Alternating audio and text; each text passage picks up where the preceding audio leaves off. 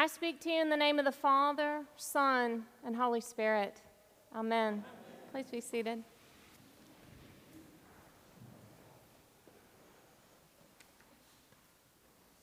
In 2009, several decades after the first female Episcopal priests were ordained, the Reverend Susan Slaughter was ordained to the priesthood in the Episcopal Diocese of Fort Worth, now Episcopal Church in North Texas. And I got to know her a few years later when she came to serve at my home parish. She took me with her to minister at the bedside of dying folks. She suggested books to me that fed my soul. She blessed me before I preached. And she even straightened my alb in the very kindest way once. And well, she not only persisted in places that were pretty difficult at times, but she thrived, and she thrives in ministry. Some of the reason that I'm here is because I got to see what happens when agency is actualized to its fullest, the perfect combination of faithfulness and a generous God meeting up together. And that's just what we have today in our gospel when Jesus encounters the Syrophoenician woman. But let's back up just a little bit. In the early days of Jesus' ministry, it's not exactly clear how far he will go. Divine healing just radiates out of this man. And yet, how many lives will he touch? How many places in creation will be knit back together? Will this be the revolution of love that the world so desperately needs? Even with the power and agency that Jesus wields, the great cost of faithfulness is served up on a platter in Mark chapter 6, when a young woman's diminished agency becomes a marred and twisted reflection of God's desire for her life. Jesus' cousin, John the Baptist, is executed on a whim. His death is now a signpost for Jesus as he walks on the path that the grizzled wilderness prophet proclaimed and prepared for him. It is the valley of the shadow of death that Jesus must walk through after John's demise, and yet Jesus will not be stopped. His response to the death of John could have been a setback in his ministry, and yet his very next steps involved the feeding of the 5,000, in which all ate and were filled. Jesus is demonstrating in powerful ways who he is and that his mission will move forward. There's simply no way it can be contained. And he is pushing against boundaries that are making it impossible for him to stay close to home. With each healing, with each encounter with people, questions surface. Is he sent to minister to his own kin, his people, the Jews? How far will Jesus' ministry reach? And so our gospel today begins with a journey to Tyre, about 40 miles up north of Galilee in Gentile territory. Jesus meets a woman, and he responds roughly to her request to heal her daughter. And it's easy to want to jump to a conclusion that she's a woman and he's a man, and therefore he automatically holds more societal clout. But let's look closer. Commentators are quick to add that even though she is a woman, she may have more cultural capital. She is described as Greek, and this might suggest something about wealth and status. You see, in this swiftly moving gospel, every word counts. And we already know too much about her to relegate her as someone who will be ignored. Also, Jesus is now in her neighborhood, not in his own. And all of this matters. And to be clear, this really isn't about her proving her worth to Jesus anyway. This isn't a woman begging for agency. She wants her daughter healed. She's not asking to be a disciple and follow Jesus on his many missions. She's simply asking Jesus to do what he's already doing. And Jesus doesn't deny her request. He never says no. But it's more like, not right now. And she wants him to hurry up already. In her exchange with Jesus, she's showing him that she sees no limits to what his ministry might look like, and she speaks from great urgency and need, a desperate need. As believers, we know there is a deeply compelling reason for why Jesus is there, to heal the beloved creation. And for this woman, it starts with her daughter.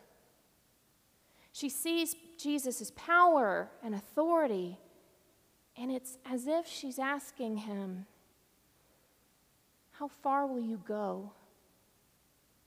The woman's dialogue with Jesus not only gets him to change his mind, but she is a catalyst. She's the spark that amplifies, expands, and speeds up the work that Jesus is doing. She doesn't need to waste time and drag Jesus to her home to heal her daughter. When he tells her to go, that the demon has left her daughter, she doesn't wait around. There's no more discussion. The woman doesn't say goodbye or even thank Jesus. She believes him. She goes home to see what God has done and finds her daughter healed. What happens next says everything about what has taken place. So I want to return to my very, very paraphrased question from the woman to Jesus. How far will you go? I hear it resonating in the next verses, in Jesus' movements, because we get an immediate answer in the next section of the text. What does Jesus do? Well, he sets out on a new course. He doesn't go home. He doesn't go back to familiar stomping grounds. He goes out of his way south. And the text really is a bit confusing about how this all works on a map. But he goes on the east side of Galilee to the Greek city of Decapolis, the center of Greek and Roman culture. And when he does this, he encounters more people of different cultures and backgrounds. It is no surprise that when people discover Jesus in Decapolis, the ripples of healing just continue, and he heals the deaf man. How far will you go, Jesus? This gospel quietly explodes with the answer and the healing force of God as Jesus continues to engage in actions that challenge folks in power, those who might use their agency as a weapon. And his work begins and continues that restoration of creation and the reclaiming of what it means to be fully human. The gospel shows us that the power of God is just that, powerful and for all. Jesus, how far will you go? His ministry will extend with open arms, even as his hands and feet are nailed to the cross, gathering up the whole world in his embrace. As a result, we Christians gaze upon this gospel today through the lens of the resurrection. And so I want to invite you to look upon the scene again in Mark. With no limit to what God can accomplish, we witness a woman whose agency is expressed to the fullest on behalf of someone else, her daughter. And yes, Jesus could have just told her no and walked away. But we worship a God who has endowed this woman and all women and all people who are often underestimated with agency simply because we all belong to God.